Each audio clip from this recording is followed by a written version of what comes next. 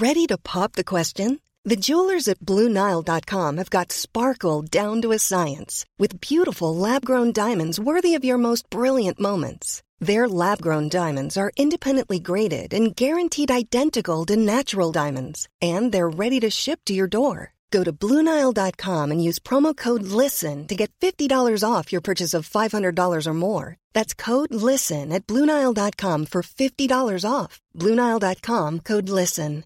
When you make decisions for your company, you look for the no-brainers. And if you have a lot of mailing to do, Stamps.com is the ultimate no-brainer. It streamlines your processes to make your business more efficient, which makes you less busy. Mail checks, invoices, legal documents, and everything you need to keep your business running with Stamps.com. Seamlessly connect with every major marketplace and shopping cart. Schedule package pickups and see your cheapest and fastest shipping options from different carriers. With rates up to 89% off USPS and UPS rates. And with the Stamps.com mobile app, you can take care of mailing and shipping wherever you are. Make the same no-brainer decision as over 1 million other businesses with Stamps.com. Sign up with code PROGRAM for a 4-week trial, plus free postage and a free digital scale. No long-term commitments or contracts.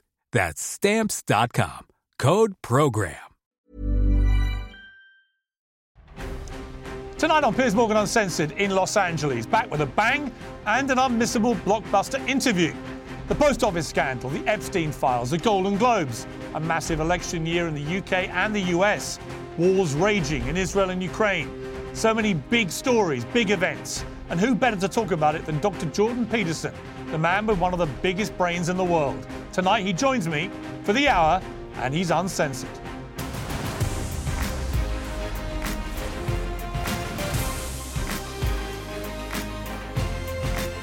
This is Piers Morgan Uncensored. Well, good evening from Los Angeles. Welcome to Piers Morgan Uncensored. The Golden Globes is one of the biggest nights in the Hollywood calendar. Stars jetted in last night from across the world and descended on this city in their stretched limousines and sparkling gowns for a glorious celebration of Tinseltown's top talent, coupled with enthusiastic mutual backstabbing on stage. At least, that's the plan. Ricky Gervais hosted it in 2020 and famously did this. You'll be pleased to know this is the last time I'm hosting these awards, so I don't care anymore. I'm joking. I never did. NBC clearly don't care either. 5th time. So, if you win, right, come up, accept your little award, thank your agent and your God, and off, okay? Well, last night, after it was taken off air for a year for bad behaviour and a diversity row, the Golden Globes returned just down the road from where I'm sitting, and an extraordinary thing happened. The ceremony was so devoid of the usual political pontificating and virtue-signalling sermons, it looks as if Hollywood might finally have got the Ricky Gervais memo. Even more amazingly, Gervais himself, who's currently running the cancel culture gauntlet once again for his supposedly unacceptable and distasteful jokes in his new Netflix special Armageddon, actually won a top award for it. Amid the conflict, disruption and a massive year for elections around the world, maybe 2024 has begun with a suggestion, just a suggestion, that the woke worm is finally turning. But back in Britain, it's the ordinary people who represent the very best of our communities who are making the news. And what's happened to the victims of the post office scandal is nothing less than a national outrage. More than 700 post office branch managers were convicted of false accounting, fraud and theft over a period of 6 years. But we now know that was because of faulty software they were forced to install and use. They did nothing wrong. They weren't criminals. Men and women who were often the backbone of their towns and villages, running small businesses that provided an essential service for some of the most vulnerable, were hauled over the coals as fraudsters. Some were wrongfully sent to prison. Many were financially ruined. Marriages broke down. Many collapsed into addiction and sickness as they lost everything. Some of them have since died, including 4 who took their own lives, simply unable to cope with the appalling smear and strain of false convictions hanging over them until the very end. Yet where is the accountability for this shameful fiasco? Paula Venables, who was chief executive at the time, wasn't punished for presiding over such a disgrace. Instead, incredibly, she was awarded one of this country's finest honours, a CBE, That honour for dishonour should, as Prime Minister Rishi Sunak suggested today, be revoked. As for Sir Ed Davey, who was Postal Minister at the time and now leads the Liberal Democrats, well, he fobbed off the victims with dismissive letters saying there'd be no point meeting to discuss it. This is a man who spends most of his time demanding the resignation of other public figures. He's done it no fewer than 31 times in the last few years. It's time for Sir Ed to maybe take his own medicine. There should also be full and immediate compensation payments to all those who were wrongly accused. And it shouldn't just come from the British taxpayer. Fujitsu, the Japanese firm that made the faulty IT system, should be made to pay too. This was a sickening betrayal of decent, hard-working people, the absolute salt of the earth of this country. And nothing will ever properly fix the wrong that was done to them. But it's long overdue time that we made a serious and swift attempt to rectify the damage.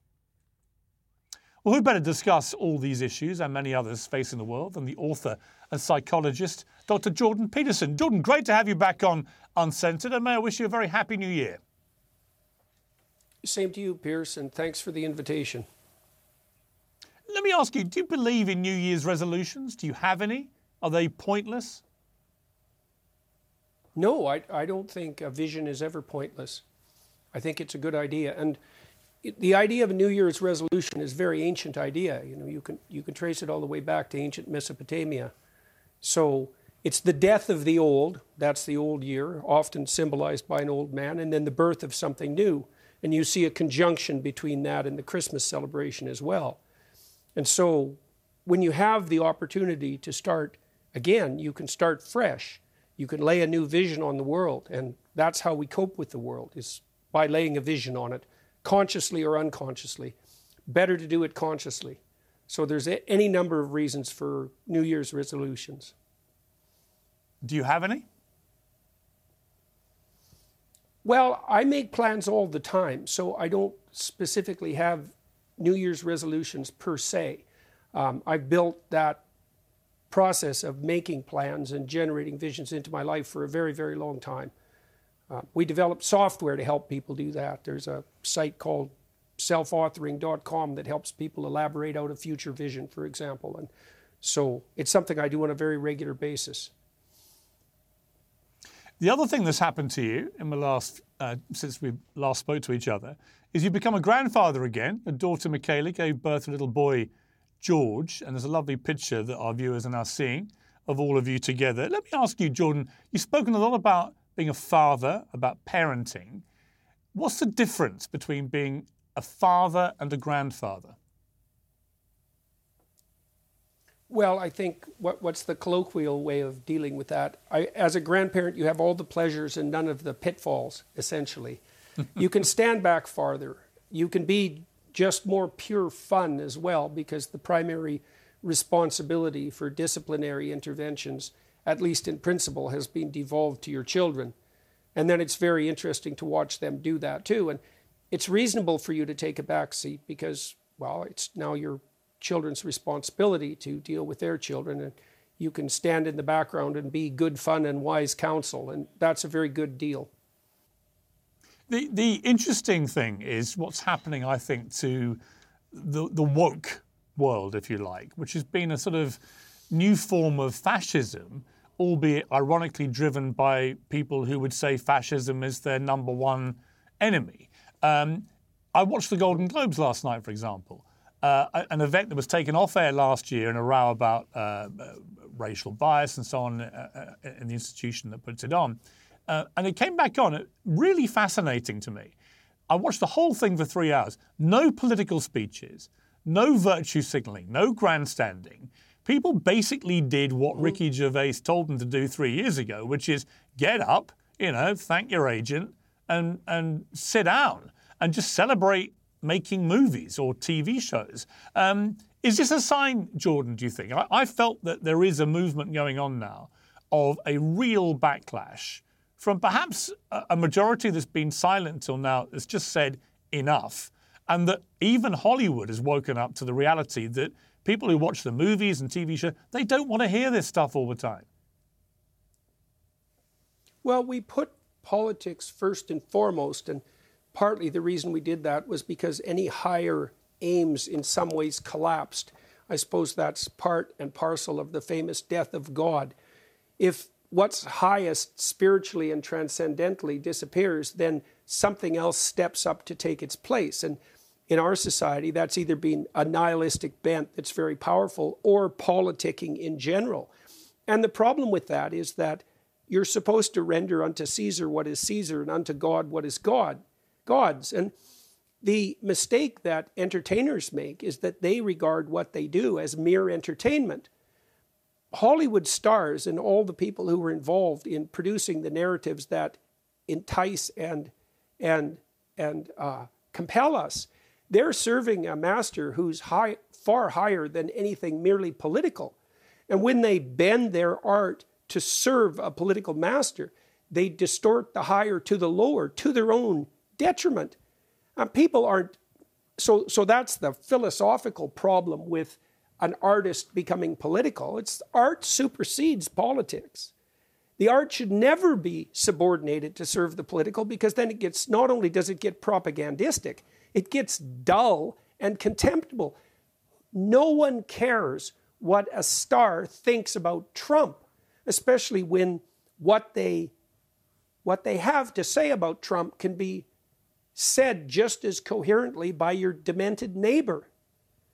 But the fundamental problem is that we don't understand that the story is the thing. And these artists, movie stars, who are so privileged and often so talented and have this wonderful opportunity to shape the culture from which politics is downstream, have forgotten how sacred, you might say, their mission truly is.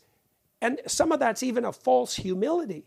You know, I suppose many Hollywood stars believe that their luxurious and privileged life isn't paid for by the grueling necessity of having to make a movie, which is more something like a great adventure. And so they feel guilty and feel that they have to serve something real. But the problem with that is that, well, who said the political was real, first of all? And second, there is absolutely nothing wrong with being a profound storyteller. In fact, apart from being a profound artist, and perhaps profound spiritually, I can't think of anything that is more clearly dedicated to the highest possible cause. And when we forget that, we destroy art, and we destroy the people who make it, and we undermine our culture. And it's possible, as you pointed out, given this pullback, let's say at the Golden Globes, that the storytellers are starting to realize that subordinating their venture to the idiot political, especially a victim-victimizer narrative, which is the lowest form of the political, is counterproductive in every possible way, including financially, hence Disney. Yeah. I mean, and also I was struck by the juxtaposition of the Globes with the rich and famous turning up and celebrating their art, which is great. And I totally agree with you that the art actually is a great calling. It was also a great escapism when times are difficult. You know, in the middle of a pandemic and cost of living crisis and wars raging again in Europe and so on, to be able to escape into the world of television or movies is actually really important for people. It's good for people's mental health. But back in Britain, we've had this dreadful scandal involving people who are not rich and famous. They're just ordinary, hard-working members of the public who were running little post office branches, delivering the mail to people. And because of a faulty Japanese computer system, suddenly hundreds and hundreds of them were accused of fraud because the computers were malfunctioning. And they were, in many cases, put in prison. They were all given criminal convictions. Many suffered appalling mental health. Many lost everything they had. 4 of them committed suicide. An absolutely appalling scandal. And yet here we are 20 years later with it still unresolved, no accountability. The woman who ran the post office at the time got honoured for her work, not punished. The senior politician whose job it was to oversee this was so dismissive that he's now being lambasted by the victims, but remains a leader of a major party in Britain. And you've got this Japanese company, Fujitsu, who have seen no reason so far to offer any financial compensation to these poor people. What do you make of that scandal? Well, the first thing I would say is that the rush that we're all engaged in to automate everything means that we can automate our willful blindness and our stupidity. And generally, willful blindness and stupidity are in more plentiful supply than wisdom. And we're in terrible danger of automating tyranny and willful blindness is the best way to put it. All these systems that we're developing are essentially equivalent to the unconscious mind. They're the implicit structures that shape our world. And you see this making itself manifest everywhere. So your country, the UK, is completely covered with closed-circuit TV cameras, right? We're risking automating a kind of tyranny that's absolutely unimaginable. And the problem with that is that, especially once you get AI involved, you actually don't know what's being automated. You don't know what biases and errors are being built into the system. And you're foregoing the possibility that those accused by such systems will be able to hold someone human capable of suffering for their sins, let's say, responsible for the injustice. This is an unbelievably major source of current threat. I've been using ChatGPT and Elon Musk's Grok as research assistants continually over the last few months, and they're unbelievably intelligent systems and remarkably helpful as research assistants. It's like having a team of competent master students in multiple disciplines, more or less at your beck and call. But they also lie constantly. They're biased, probably because they've been trained on a surfeit of recent publications. They're politically biased in a way that's absolutely unconscionable. And we genuinely risk automating our proclivity towards slavishness and tyranny. And that's going to become a much worse problem. It's going to threaten us digitally because our digital identities are already controlled by quasi or half automated machines, and it's going to threaten us directly as it did in the case of these postal workers. So, increasingly you can't move from country to country without going through a facial recognition system. You're monitored by systems that will increasingly be beyond our understanding and beyond our control. And we have to step so carefully to put those systems into place properly that it's hardly imaginable. And we don't have the legal framework even in place now to ensure that that's going to be possible. Your digital self, and mine as well, have virtually no protection. And as you extend yourself out into the virtual world, that is you, just as your reputation can be destroyed virtually. You're extended now into this virtual space. And who has ownership over the you that exists in this virtual space is by no means clear.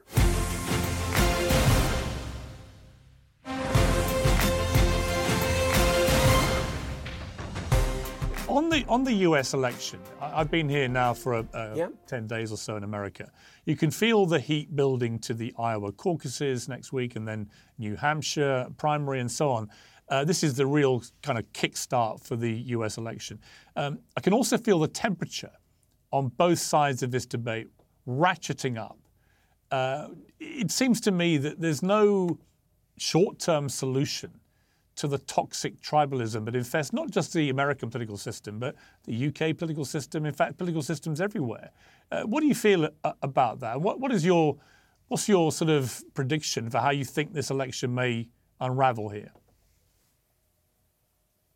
Well, I think the danger of artificial intelligence-generated false news skewing the election results is extremely high, because you can imagine, and I can't even see how this won't happen, you can imagine the unbelievable utility of a well-timed fake video account of Trump or Biden doing something clearly reprehensible, timed mere hours before an election.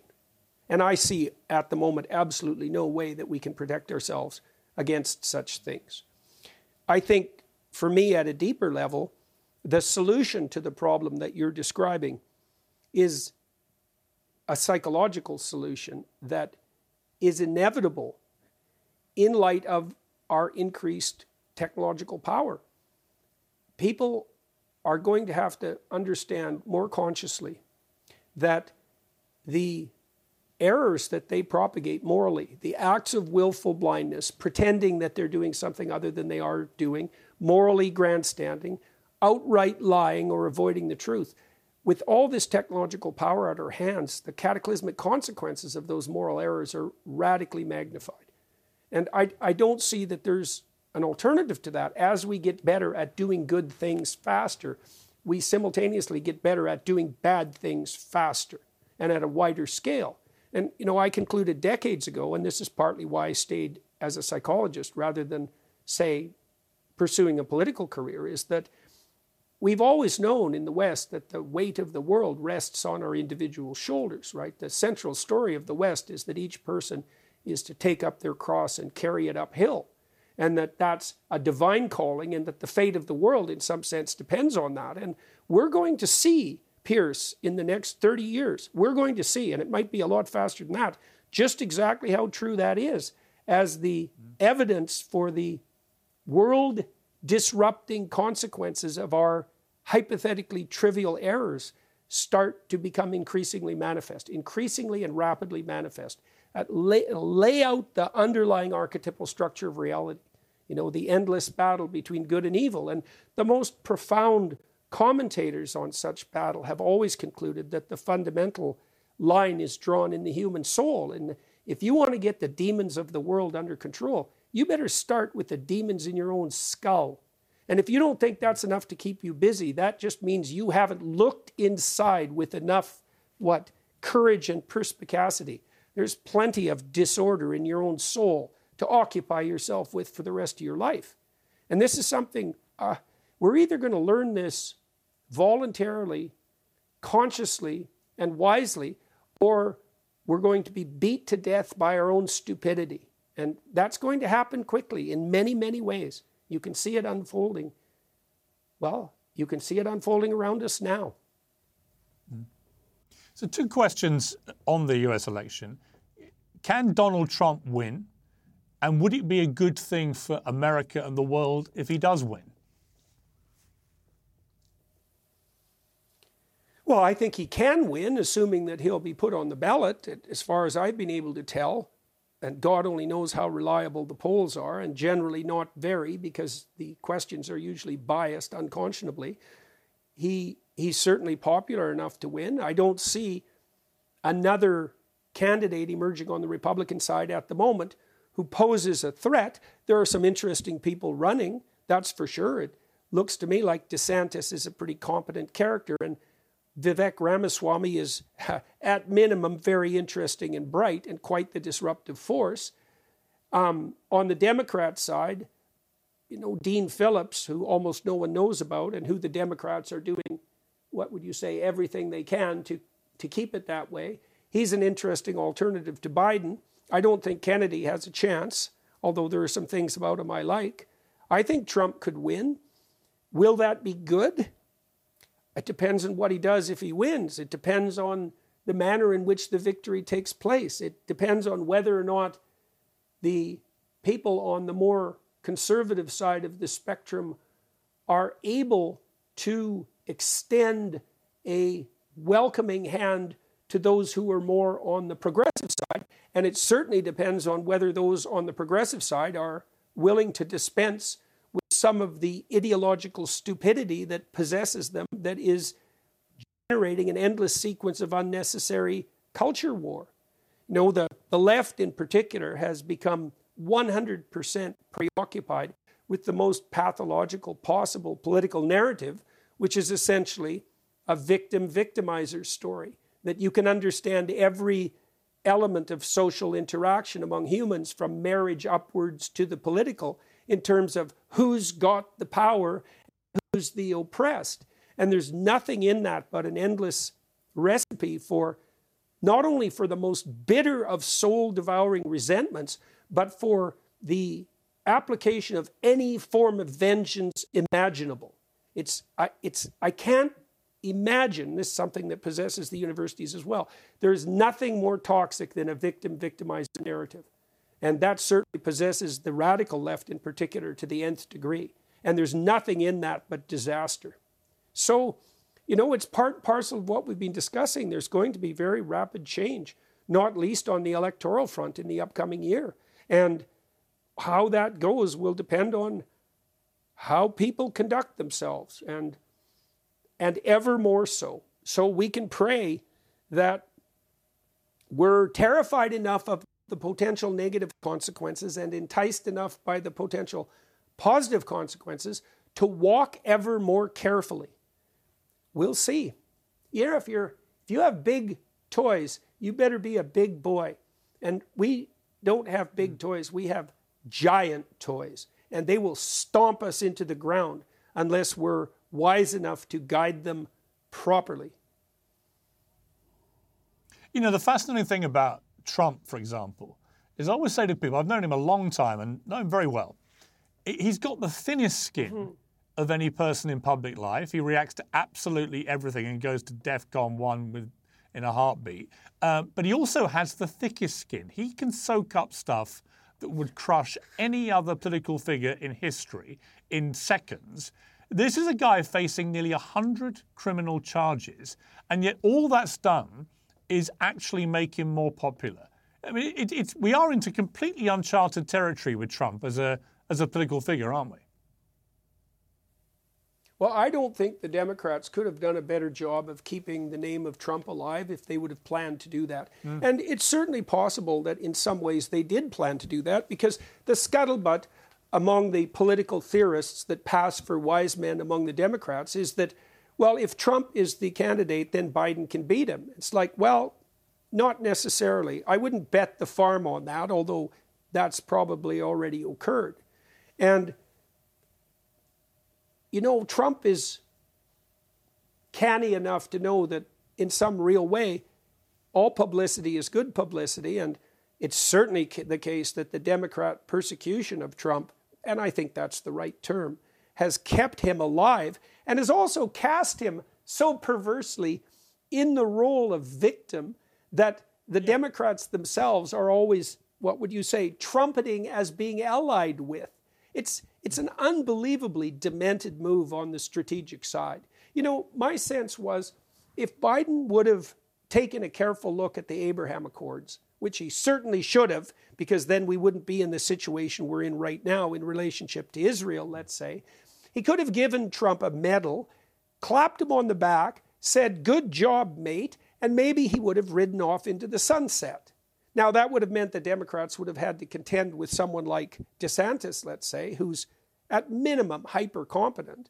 And I don't think that was in the cards. So instead, they determined to play idiot political games, not like those aren't well known on the Republican side, and they raised Trump from the dead, and they do that continually.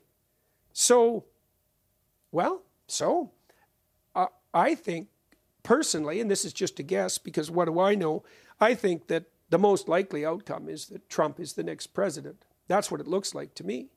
So I think that's unfortunate. Yeah, I think that could he's absolutely he's so happen. Divisive, eh? That's the problem. Yeah? Yeah.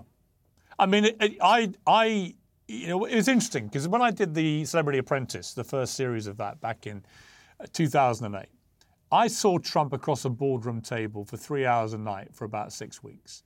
And you get to know somebody pretty well, actually, because a lot of it didn't get aired. If he showed even an ounce of the empathy that he showed to people then, if he showed more of the humour without being vicious, if he showed less of the punching everyone in the face and more of occasionally putting a metaphorical arm around people, I think the perception of Trump would change dramatically. But he seems to think the only way to be a political leader is to be a kind of swaggering, trash-talking, very aggressive person. And I think that's a shame. It's a shame for him, and it's a shame for those like me who see a lot of good in Trump. He was very good to me. When I left America, left CNN and went back to Britain, I can count on one hand the number of American people in the business, if you like, who stayed in touch with me. Trump did. He rang me quite regularly to check how I was doing. Could he help? He didn't need to do that. So he has got these qualities. It's just I don't see much evidence of him as a political leader. He's taken a different path. Well, I would say part of that is a consequence of the fact that the radical leftists have given it compassion and empathy a bad name. And so because Trump is standing against, especially the radicals, he's being put in a position where he more or less de facto has to stand against that kind of smothering, quasi-maternal, devouring sympathy that's part and parcel of being allied with the victims. And so part of that's an ideological problem. I would also say that I believe that there has been no political figure, certainly in my living memory, with the possible exception of Richard Nixon, who's been vilified more thoroughly and also more falsely than Trump.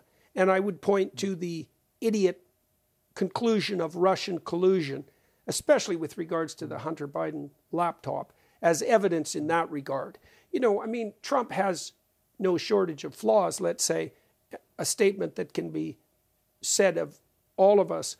But apart from vicious criticism with regard to those faults, there has been an absolute surfeit of devastating criticism and persecution for faults that are not real. And, it isn't obvious to me how much a person can take without starting to feel continually embattled. I've certainly had to fight against the proclivity to cease turning the other cheek, let's say, with regards to those who regard themselves as my enemies.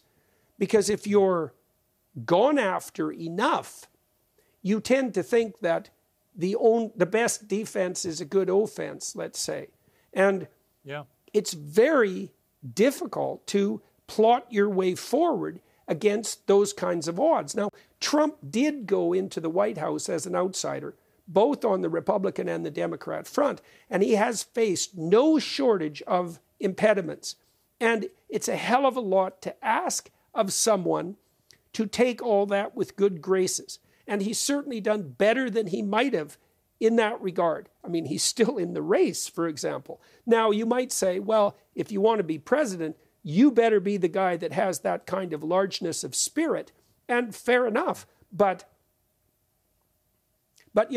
let him who is without sin cast the first stone, let's say. Right. He's an old guy, and he's bombastic. And he's under a lot of pressure. And so, and all the lies that have been generated to blacken his name have made him a worse man, at least in his public-facing image, than he might otherwise have been. And I can't help but see in that also a kind of nefarious, underhanded plan. If you can't defeat your opponent fair and square on the field of vision, let's say, or compassion, then you can do everything you can to back them into a corner and provoke them into doing something reprehensible so that you can blacken their name. And it's certainly the case that the Democrats have done absolutely everything they possibly could to do that, say, with regard to January 6th, while simultaneously taking no responsibility whatsoever for the widespread rioting that accompanied, for example, the Black Lives Matter movement.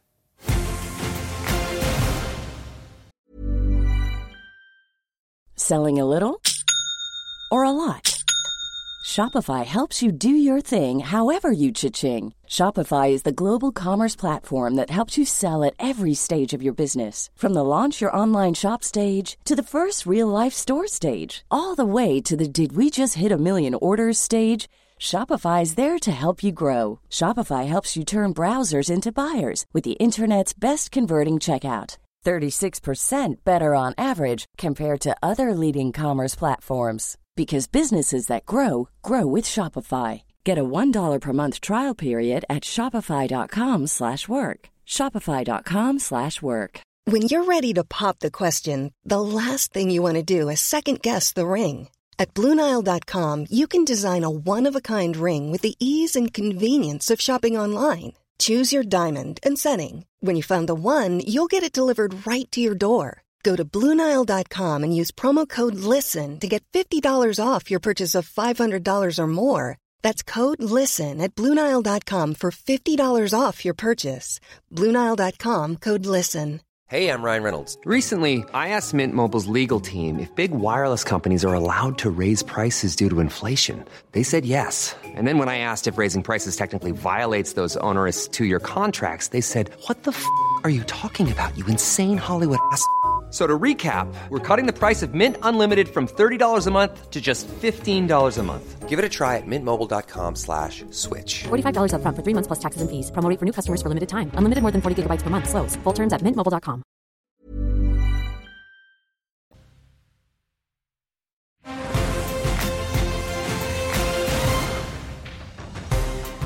What's your prediction for the UK election? You've been quite scathing about Sir Keir Starmer, but the polls show at the moment, certainly, if the election happens in the autumn, it seems likely, that he is heading to some kind of victory. What do you think that would mean for Britain? And do the Conservatives have any chance of stopping that? I think it'll be catastrophic.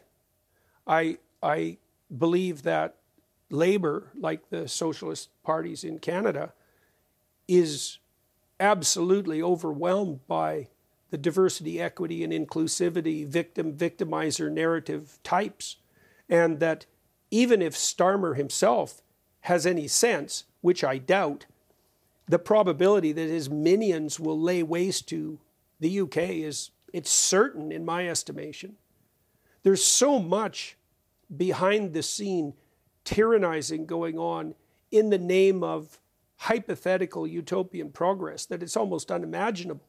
I mean, the CCTVs in the ULEZ zones are a great example of that, and everything that's happened in London under Sadiq Khan, who's like poster boy for ideologically addled globalist utopians.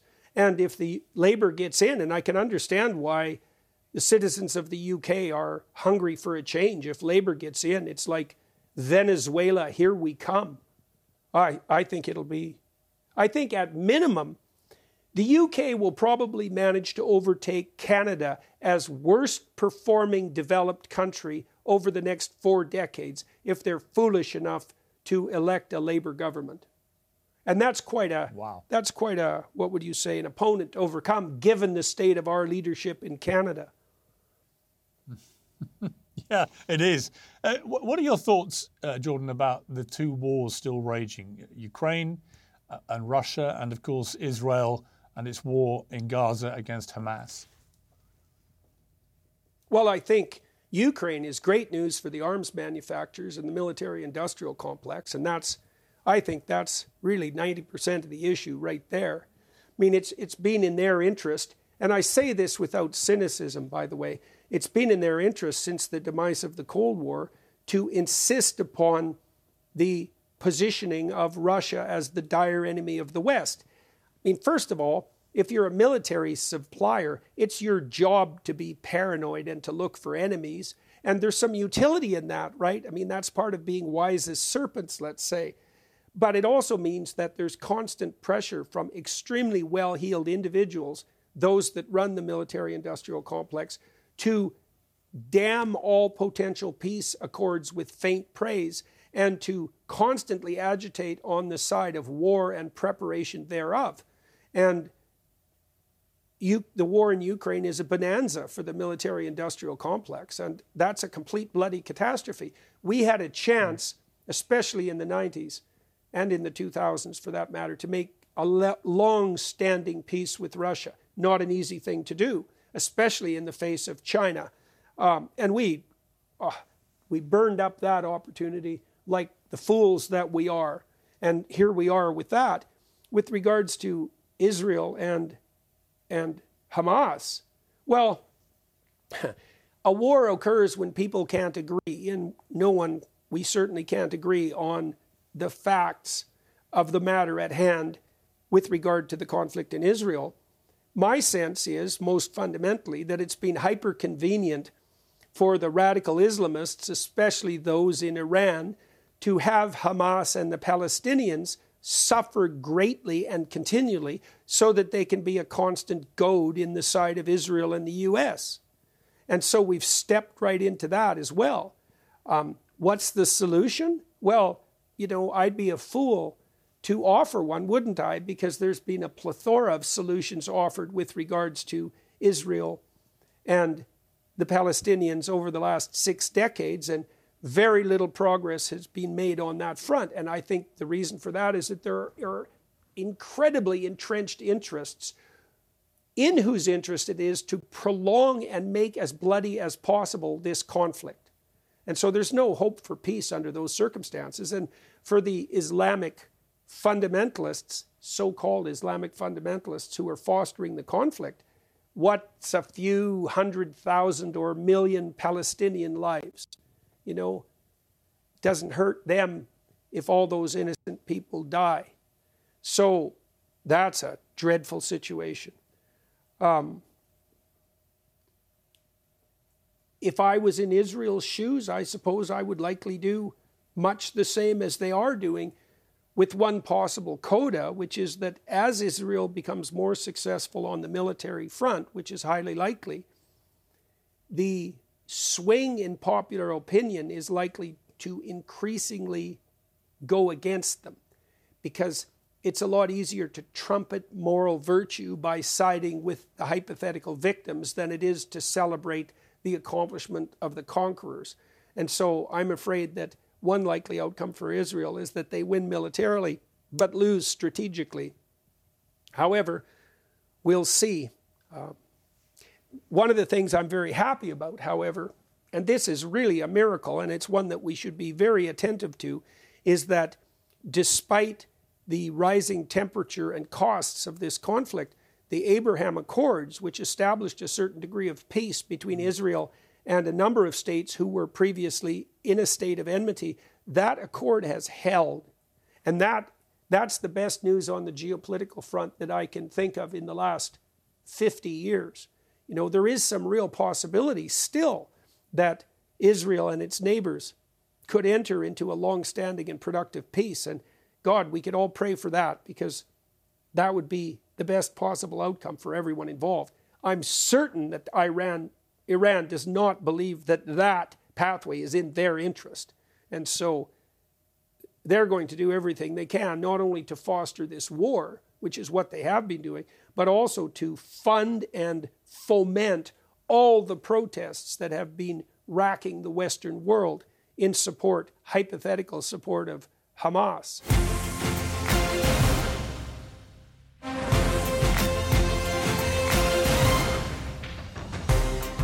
Let's end on a more positive note, Jordan. I could talk to you all day. In fact, one day I want to do that. It would be fascinating. You've got an extraordinary mind, and you have such an extraordinary take on all these things. But let's talk about you and what your plans are for 2024. I know you've got a tour, you have your academy, and you have a new book. Yes, I'm finishing up what I think will be 2 books. The first one is called We Who Wrestle with God, and it's going to be an analysis of the fundamental stories of the Western world, and so that really means a biblical analysis. One book is going to focus on the Old Testament, and the other on the New Testament, and I'm finishing those up now. That'll constitute the content for the tour that my wife and I are going on with some special guests, including Jonathan Pageau, that will run from February through May, 51 cities across the United States, and then off to Central and South America. And I'm very much excited about doing that and recording it and releasing those recordings live. The reason this is so important, Piers, is because our world depends on stories. The integrity of our psyches is predicated on the unity and functionality of the stories that guide our perceptions and our emotions. And our social stability is predicated on the sharing of a universal narrative. That's what it means for a culture to be united in belief and commitment and conviction. And for better or worse, the uniting stories of the West are those derived from the Judeo-Christian tradition. And we've lost contact with them. We've sawed off the branch that we sit on. And part of the reason for that is that in some way we never really understood the stories, but were willing to act as if or believe that they were true. But we're now at a point where partly because of the conflict between the scientific mind and the religious mind, we not only have to believe, we have to understand. And what I'm trying to do is to make that understanding possible. I'm writing as deeply as I can about the stories that guide us, and I hope to bring what I've been privileged to investigate to as wide an audience as possible. I'm also going to do a gospel seminar with many of the same thinkers that I conducted the Exodus seminar with in April for the same reason. And so I'm extremely excited about that. I can't really imagine doing anything more interesting or having a privilege that's greater than having the opportunity to make what I know public during this tour. As I said, a tour of 50 cities, very extensive. So, and then in February, I'm doing a soft launch with my daughter of Peterson Academy, which is our attempt to rectify the abysmal situation that modern institutions of higher education have landed themselves in, and to provide the opportunity for people all over the world to obtain a high-quality, general, university-level education very efficiently, hopefully enjoyably, and at a low cost. I would say we're going to drop the price of a bachelor's degree by 95%. And I can't imagine anything being timed better than that, especially in the aftermath of the absolute catastrophe that the presidents of UPenn, MIT, and Harvard have made of their associated institutions. Yeah, I mean, we haven't touched on that, but just quickly, what was your view of that? It looked to me like finally the chickens came home to roost with the people that led those colleges, who've been basically attacking free speech now for a number of years. Well, when I watched it in jaw-dropped amazement. I felt, well, this is the testimony in D.C. of the three university presidents. I thought two things. I thought, it's a complete bloody miracle that these people who've been clamoring for the restriction of free speech on the basis of oppression and harm can't admit that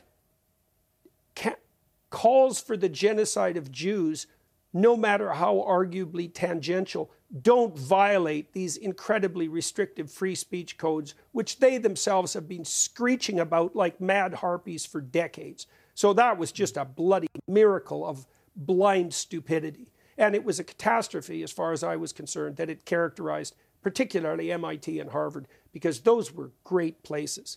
And then to ally that with the implicit presumption, as they did, that it was self-evident that the moral stance that those same presidents took would be met with, by the general public, with nothing but open-armed appreciation, was also an indication of how absolutely demented and self-deluding the universities have become. And I say that, apart from my financial interest in making Peterson Academy work, let's say, and my moral interest as well, I say that with no satisfaction whatsoever. I worked at Harvard for 6 years, and I loved it. It was a great place. And the half-wit Pharisees, scribes, and lawyers have, wormed their way in with their ideological moralizing and devastated those institutions. And people like Bill Ackman, who sort of led the charge along with Christopher Rufo with regard to Claudine Gay, the president of Harvard, they've started to wake up to how deep the rot goes, but, they've just barely scraped the surface. So many of our institutions of higher learning, including those devoted to the hypothetically scientific endeavor, have become corrupted to the point where replacement is likely the only possible way forward. Could Harvard find its way once again? Well, maybe if you did what Elon Musk did when he took over Twitter and fired 95% of the administrators and a fair number of the faculty. But who are you going to get to replace them? And who's going to do that? No, parallel institutions are the name of the game now. And you see that with the University of Austin. You see it with Ralston College in Savannah. And that's what we're going to try to do with Peterson Academy. All the quality at 1/20th the price. hopefully a limited amount of ideological moralizing. We have great professors, man. We've got 30 professors who've already taped courses. So I love the ambition for this, Jordan. I've got to leave it there. I don't want to, but we've run out of time. Thank you so much for joining me. A perfect way to start Piers Morgan Uncensored for 2024. I wish you, as I said, a very happy new year. All the best with your expanding family, and I hope to catch up with you again soon. Thanks, Piers. It's always a pleasure to talk to you. Thanks, Jordan. Great to see you. Well, that's it from me. Whatever you're up to, keep it uncensored. Good night.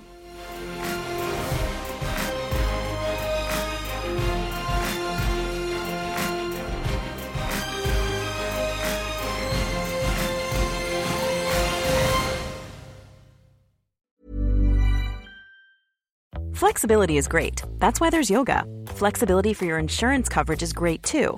That's why there's United Healthcare Insurance Plans. Underwritten by Golden Rule Insurance Company, United Healthcare Insurance Plans offer flexible, budget-friendly coverage for medical, vision, dental, and more. One of these plans may be right for you if you're, say, between jobs, coming off your parents' plan, turning a side hustle into a full hustle, or even missed open enrollment. Want more flexibility? Find out more about United Healthcare Insurance Plans at uh1.com. Even on a budget, quality is non-negotiable. That's why Quince is the place to score high-end essentials at 50 to 80% less than similar brands. Get your hands on buttery soft cashmere sweaters from just $60, Italian leather jackets, and so much more. And the best part about Quince, they exclusively partner with factories committed to safe, ethical, and responsible manufacturing. Elevate your style without the elevated price tag with Quince. Go to quince.com/upgrade for free shipping and 365-day returns.